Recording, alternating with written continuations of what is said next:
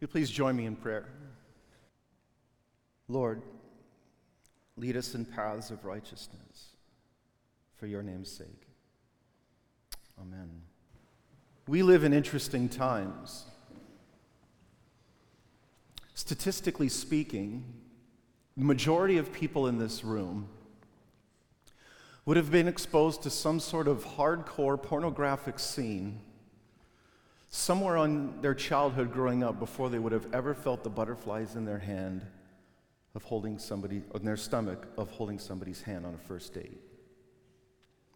There is a higher likelihood that you have seen a scene on your computer of either bestiality or group sex before your first kiss.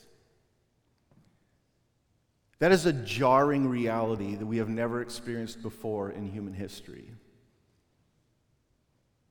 As we walk through this series and wrap it up today on Grace and Truth, 5 conversations that every thoughtful Christian should be having about sexuality, we would be mistaken if we didn't pause and also talk about specifically pornography and the scourge that this is today and the way that it's threatening relationships, our understanding of our own sexuality, and the appreciation of the image bearing of everybody else all around us. My heart breaks every time there's another appointment on my calendar with another student who's grown up in a generation where we as the church did not prepare you well enough, and you saw what you should have never seen, and you were exposed to more than you should have ever been exposed to, and your education happened in some sort of backward way, and now you're picking up the pieces. And we all are. I don't bring that up to point a finger at you or to blame you. In fact, I think that's more even on us than it is on you. And our generation is swept up in this problem as much as anybody else, so we're not immune. And as Christians, we're not either. I'll give you 7 guesses as to the day of the week that has the highest porn consumption rate in America. Yeah, Sunday. We don't even know how to rest anymore. We choose the wrong things to fuel our appetites, and it's killing us. A little bit more on how we got here and what this looks like.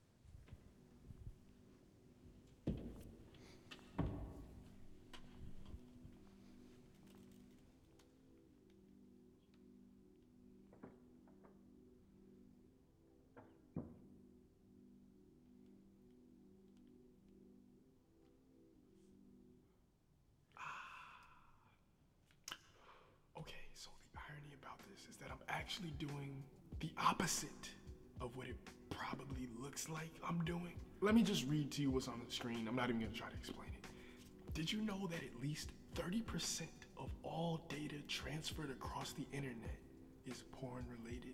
It's so easily accessible that the average age of exposure is currently around 8 to 11 years old. And naturally, the younger the age when someone begins to regularly consume porn, the more attached to it they can become. In fact, it says here that although not all people who struggle with porn are addicted to it, studies have proven that pornography addiction can parallel drug addiction. Research also shows that it can really affect relationships. Listen to this. It can basically train your brain to become attracted to videos rather than people. Here's some people talking from their personal experience. Porn consumers report less love and trust in their relationships and are more prone to cheating, separation, and divorce. What's most shocking to me is the connection between the porn industry and sex trafficking. According to an anti-trafficking nonprofit, Rescue Freedom, in 9 countries, 49% of women who were prostituted said that pornography was made of them while they were in prostitution. In one survey, 63% of underage sex trafficking victims said they had been advertised or sold online. Wow. Okay.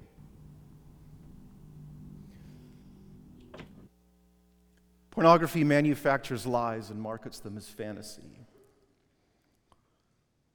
Pornography takes somebody else that Christ died for, strips them of their humanity, turns them into an object. And then we consume that for our own pleasure. I think this is one of the most effective tactics of Satan in the modern world. The way that this is destroying relationships, and we have inherited a very serious problem. And unfortunately, it's one that Christians in particular are having a very hard time talking about. One more quick intro to set this up, just a little bit historically, of how we got to this moment in history.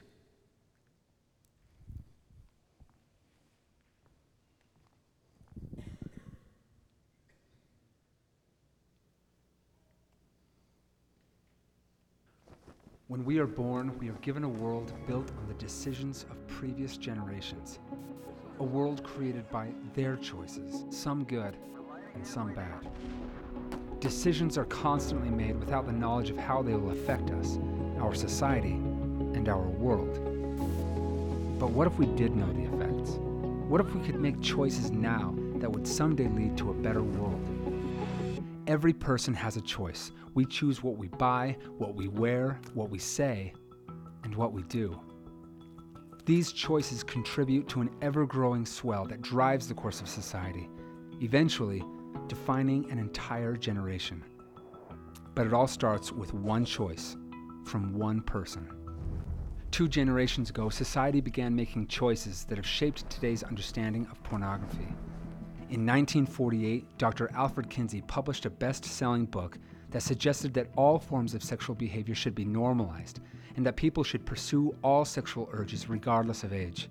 Businessmen capitalized on this new idea and porn magazines hit the newsstands. Many became convinced that it was cool, harmless, and a gentleman's pursuit. Then, in 1993, came the internet. And like a tidal wave, pornography flooded the World Wide Web as a generation became consumed.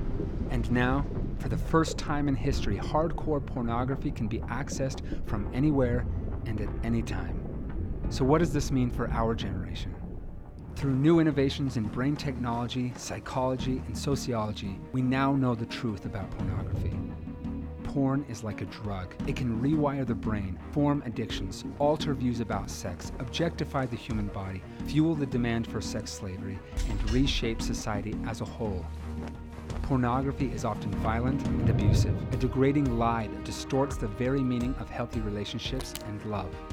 We are the first generation in the history of the world to face the issue of pornography to this intensity and scale. We are also the first generation with a science-based understanding of the harm pornography can do. And with that knowledge, we feel the responsibility to share it with others.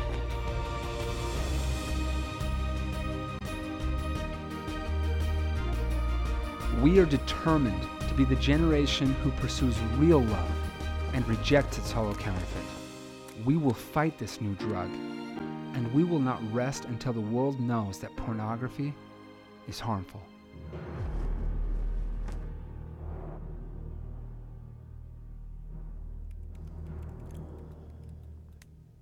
Whenever this topic comes up and I'm asked to teach at it, I lament again. I don't know if you noticed something missing in each of those first 2 videos.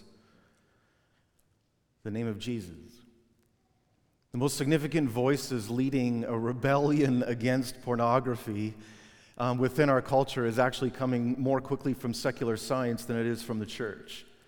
A realization just that this is not what we were created for and that this is distorting so many things. We create technologies without knowing whether we should use them, implement them in any way, shape, or form, and we have not even lived one full generation yet with a television set, and now here we are consuming pornography at an alarming rate. We have no idea what this is doing to us yet. We're juggling hand grenades and hoping we don't slip. Whenever I sit down, too, with someone who's not yet convinced of the significance of this conversation or its bearing on us as individuals, the pushback is the same thing that Satan tells us every time when he wants to minimize the reality of sin in our moments of temptation. Well, it's not that big of a deal. Nobody else is looking. The anonymity, accessibility, and ubiquity of the smartphone, of internet access anywhere, creates these temptations for us 24/7. And in the hiding and in the quiet and in our loneliness and in our hurt, these temptations become so real and Satan preys on them. But we all want to minimize in our moment of temptation how significant it is. Most of us want to believe that we're not active participants in the industry of pornography because we don't subscribe typically to sites or download the material. We just visit periodically. And yet advertisers are pimping out your mouse every time you click, paying for each use. You are not a passive participant in this industry. You are an active participant of the enslavement of fellow human beings every time we engage in these behaviors. That is the reality of it. So what's the big deal? That's what science is telling us. 64% of young people aged 13 to 24 actively seek out pornography weekly or more often. More than half, at least once a week. Altogether added up, pornography is a $100 billion global industry. So put it into perspective, that is more money being made by our favorite form of entertainment than the NFL, NBA, and Major League Baseball put together.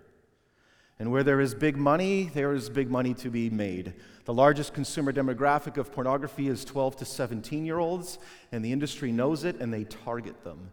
They study curriculum in our schools, and they buy up domain names and manipulate search engines and algorithms in order to redirect kids at young ages towards pornography so that we will become hooked before we are even have the ability to enter into contract or consent. You might say that that's really, really dirty, but I guess if you've decided to make porn for a living, you probably checked your moral compass sometime back behind us already. That is the reality. 68 million daily pornographic search engine requests. That's 1 out of every 4 times someone opens up a web browser, they are looking for pornography, intentionally. And yet, half of young adults and 1/3 of teens say that all or most of their friends regularly view porn. 1 out of 5 times every somebody pulls a cell phone out of their pocket, they are searching for pornography. The average age of first exposure to hardcore online pornography is 11. You heard Chaz Smith say that the first exposure is often between 8 and 11 to pornography. But by 11, most Americans have seen hardcore online pornography. Hardcore includes group sex, bestiality, incest, and BDSM activities. A child who does not even have the vocabulary yet to explain what their brain is processing can become addicted. I've seen and talked to families and children who have full-blown pornographic addictions before they've even hit puberty or understand sexuality in any shape or form. Their brain is addicted to what they are experiencing, and they're not even essentially a sexual being yet. And all the while, only 1 in 10 American teenagers think that viewing pornography is a bad thing. By the time teenagers graduate from high school in America, they are more offended, statistically speaking, by a friend who does not recycle than by a friend who regularly consumes pornography. And the desensitization continues because by the time we enter young adulthood, our college years, only 5% of young adults now think that viewing pornography would be a bad thing. We are suffering from a significant miseducation. And it gets worse, though, because this isn't just a guy thing, as we typically and historically would want to designate it. 28% of those admitting to porn addictions are women. 1 out of every 4, some studies suggest 1 out of every 3 visits to an adult website is by a woman. Young men are preying upon this and introducing pornography into their dating relationships, and I've seen it even amongst students here. All the while, 60% of these women claim that they're using porn for educational purposes. In other words, you have great questions. Questions that are deserving of answers about how does this work and how am I supposed to be like this in a relationship and inside of a marital bed, how does this actually happen? But because we're not providing healthy, practical, biblical, Christian answers to people's real questions, our silence leads people in the wrong direction. And a resource-based generation that has experienced education that way goes to the only places of authority that they've known, to Siri and Google and beyond. And yet we still refuse to help educate people and provide the knowledge and power that is required. Only 23% of all the states in the U.S. mandate sex education curriculum. The majority of us learn our sex education not at home, and not at school, and not at church, but right here. And it's hurting us. So let's talk about the effects of this and why this matters so much. Pornography actually rewires our brains. It changes the way that we think. Dr. William Struthers, who teaches at Wheaton, in his book Wired for Intimacy, describes it like if I hit adolescence and I start having some sort of sexual thought and I pull out a phone or computer and I reach for pornography, then that initial stimulus creates a certain response, and my brain, every time if I'm thinking about sex, reaches for porn, I'm developing what he calls like a neurological rut or superhighway in our brain. Like a well-worn path in a forest, we have a hard time not thinking about sexuality eventually without reaching for and associating it with pornography, and hence addictive behaviors become more and more entrenched as neurological superhighways of stimulus and response connect in our brain, and the release that we are so used to of serotonin and dopamine and the feel-good chemicals related to what we're exposed to experience in sex becomes instead connected not to a living, breathing image bearer of God in the confines of which God intended it, but rather to a screen in a disembodied experience where our avatar is making love. We have no idea how much this is impacting us. Think of the way that science works. We learn stuff and then it takes us like so long to actually let the reality of it settle in. This is an actual advertisement from within the past century. Once upon a time, we would have given people cigarettes to help them with a cough. We would have believed that was right. Well, science, right, it catches up, teaches us what we're supposed to know, and now we realize that that is absolutely insane. We are on the cusp of being able to figure out the reality that pornography is your generation's version of smoking. Mark my words. It's a little harder to pick up on this image. Maybe you can dim the lights for me here a little bit. This is from a video in the Conquer series, a fantastic online resource for combating porn and porn addiction. And what it is nuclear imaging of the human brain from the top down, and you can see all the healthy levels of blood flow in the one on the left, and an addicted brain to heroin in the middle. So you can see they're actually it looks like Swiss cheese. There's pockets in it that aren't functioning properly, and the reality is what every single one of you know, because you were brought up to be empowered with this knowledge, that drugs make you dumber. And we know this to be true. However, what we've also learned now is things like pornography and gambling and addictive behaviors, and not just chemicals, can create the same activity within our brain. You guys, porn doesn't just make a bad moral decision, it's actually making us stupider. You actually become dumber watching porn. Ironic, because most people claim they first go there for the purpose of education. There's a bald-faced lie. Pornography doesn't just wreck our brain, it wrecks real relationships. It changes the way that we process and understand the humanity of the other people around us. It distorts our view of men and women. Naomi Wolf put it like this: today real women are just bad porn.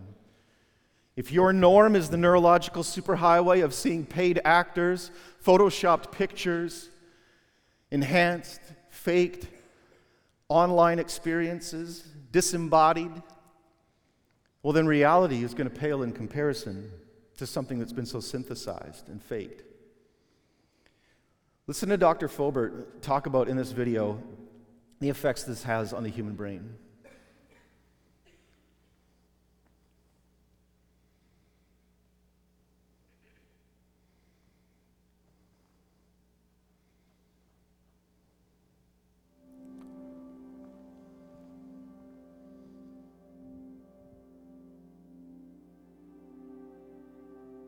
My name is John Fobert. I'm a professor of higher education and student affairs at Oklahoma State University, and I also lead a national nonprofit organization called 1 in 4, which has worked since 1998 to end sexual violence on college campuses and in the military. How is pornography harming our society at large? From 2008 to 2011, exposure among kids under 13 to pornography went from 14% to 49%. Okay, just in those 3 years. Well, what's a big thing that happened? The ubiquity of the smartphone.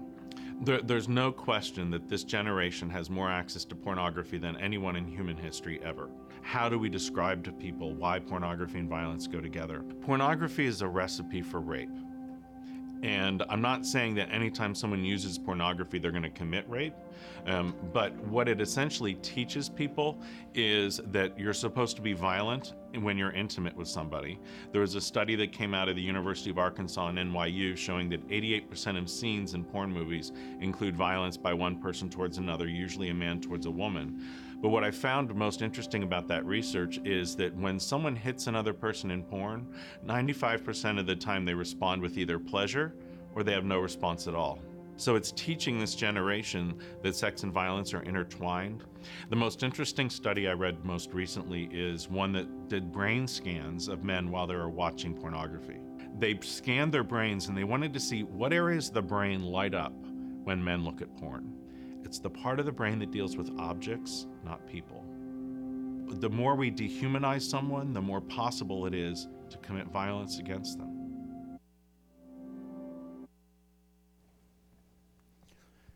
Did you hear that statistic embedded in there?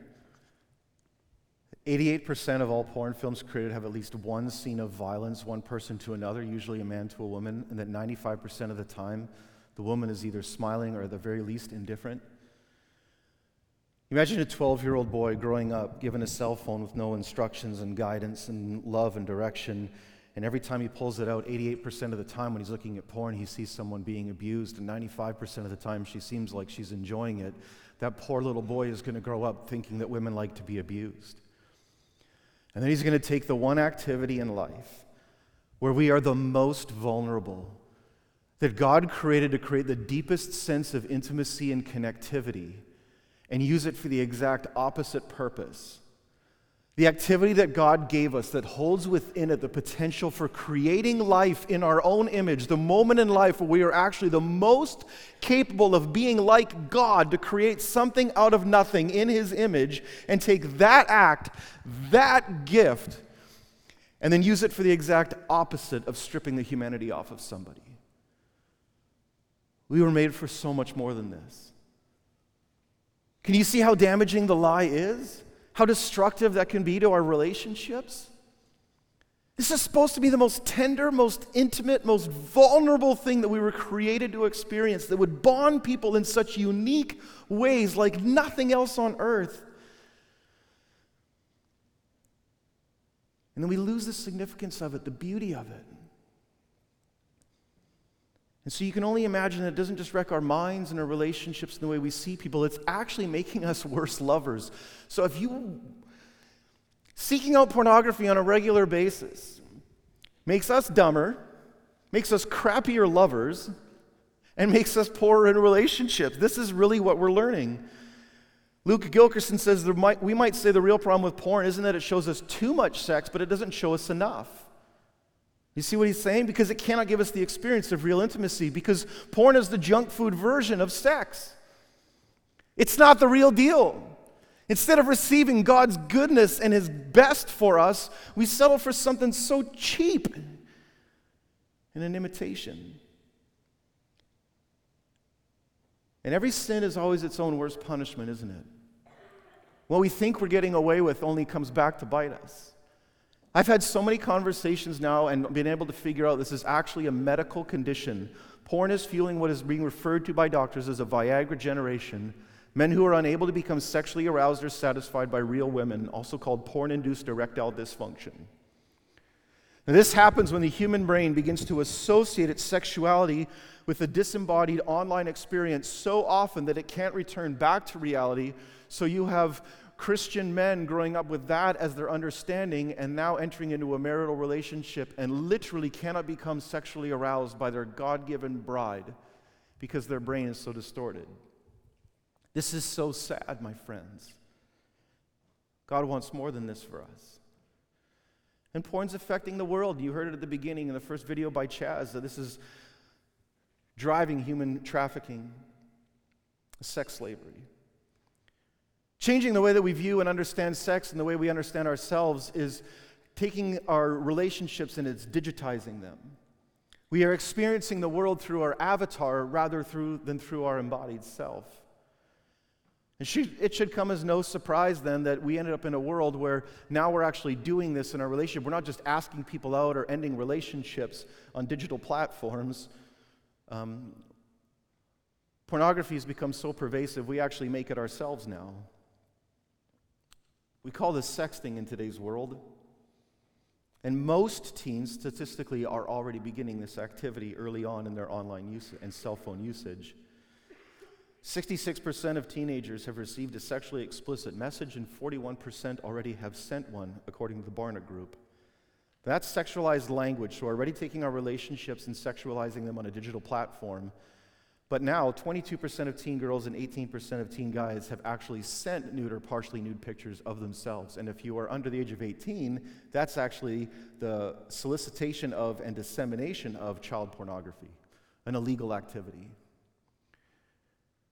10% of all porn available online is child porn. Sometimes it's hacked off of people who've created their own. By the time people hit adulthood, these numbers actually increase and only go up. What a disrespect for the human body and the way that God created us to live when we're willing to do this. Well, I'm hoping I have your attention now. So what are the next steps and what do we do? Aaron, tell me something redemptive in all of this. Well, here we go. You've heard me say this throughout this series. I want to reiterate it again as step number one. We need to reconnect our sexuality and our Christianity. I'm not sure a lot of us have ever actually realized and woken up to the fact that in our moments of online pornography and masturbation and all of our sexual dysfunction, that Jesus is present in those moments. He's already been there and he already knows everything you did, so why not have a conversation with him about it? And let him in. Ask him what he really wants for you. Because I guarantee you it's better than the alternative. Because you're not going to win if you just want to shut it off. Sexual health doesn't mean running away from just negative behavior. It means running towards something good. Dr. Fobert, you saw in that video, I listened to a presentation of his one time. He runs a major center at a secular university, and this is what he said in his presentation. I have never in all my years of work seen someone experience genuine healing and transformation without the restorative healing power of Jesus Christ. If you want to get closer to transformation, you get closer to Jesus. Someone comes into my office and says we need to talk about pornography, and I'm like, all right, now we're in the light. We are closer to healing than we were 5 minutes ago. Congratulations, blessed child of God. You're about to experience the healing power of Jesus. Here we go. Because that's what you do. You want to experience change and transformation, you get in closer proximity to Jesus. You come into the light, you move into those spaces, and then we cultivate a culture and a community where we celebrate repentance rather than shaming people when they want to come forward in the church. And this is where the church has gotten it so wrong. We keep telling people that your secrets belong in the shadows and in the darkness where shame has power over them, and it only precipitates the problem more and more and more and makes it go, instead of coming into the light and joining in heaven where there is great rejoicing when one sinner comes forward and repents. And we need to make earth look a little more like heaven when someone wants to come forward and experience healing. And so if you have a friend come and tell you about something they're struggling with sexually in their life, you need to join the applause of heaven in that moment and not the circles of gossip to talk about that person. You need to restore their humanity and not strip it away. We need to look a little more like heaven on earth in those moments. You need to de-digitize your relationships, at least the ones of intimacy. This is great for information. See what I'm doing here today? This is what technological platforms are for.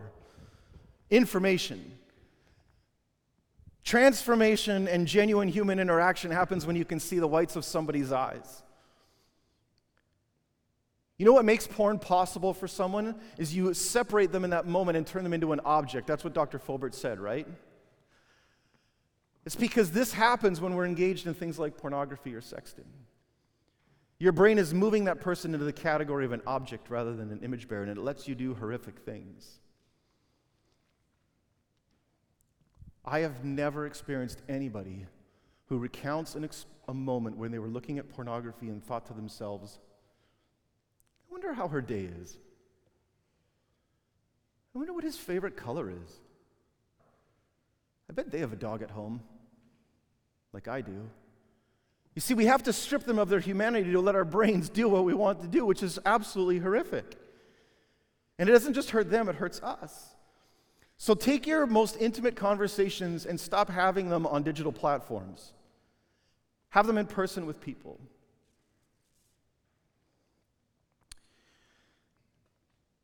You want to know one of the most significant things that will protect someone from the temptation of reaching out for things like online pornography and sex chat rooms and these kinds of behaviors? Having healthy relationships around you so you're not trying to satisfy those longings in misdirected ways. People who get hugged more want porn less. See, the antidote to this isn't actually some giant super clinical treatment session, first and foremost, not at least in the preventative way. It certainly can be in a clinical final diagnosis way of a deep addiction. But if we love each other better, we're actually insulating and inoculating one another from the temptations of dysfunctional sexual behavior. So have good friends. Hug-proof your marriage, your relationships. And learn how to rest.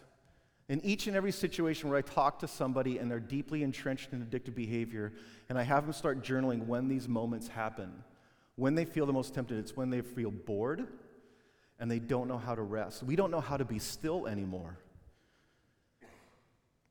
You guys, your generation touches your cell phones more than 5,000 times a day.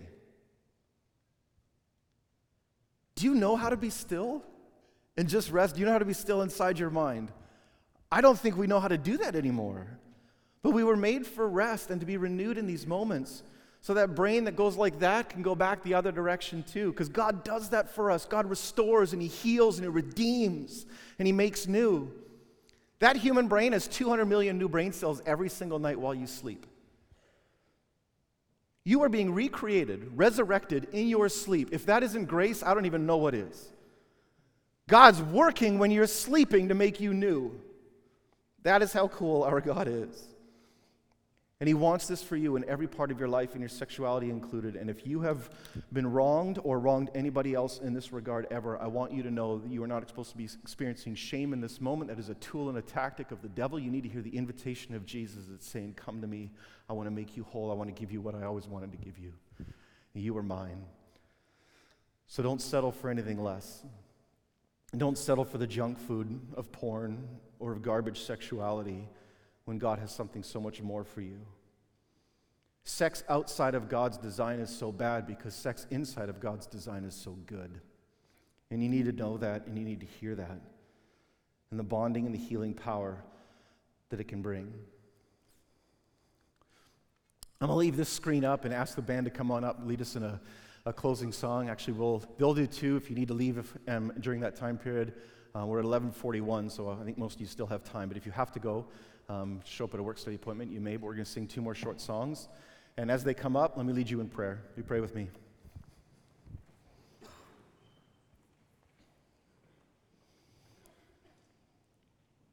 Father God, we long to be in your presence, and it feels good to be here with your people. And we acknowledge and we repent that it's in our moments of quiet, and often when we're alone in our loneliness and wrestling through our thoughts, where we fall prey to the devil's temptations. And Father, we repent. We want to be right with you. Lord, I want to pray specifically this morning for anybody struggling here with temptations of or addictions to pornography. Pray that you would allow them to feel the invitation to come into the light and to receive what you really want for them and not the devil's tricks. Father, you love your kids. Your arms are wide open. And you love us so much. We thank you for our sexuality, that we are fearfully and wonderfully made. You are brilliant in the way that you design us. And we stand in awe of the way that you allow us to experience even our sexuality, as part of reflecting your image. Help us to steward it well, to be beautiful to others and before you, and allow us to feel what it means to stand in your presence righteous, as a sexual being created in your image, redeemed by your Son, and loving the world well. In Jesus' name, amen.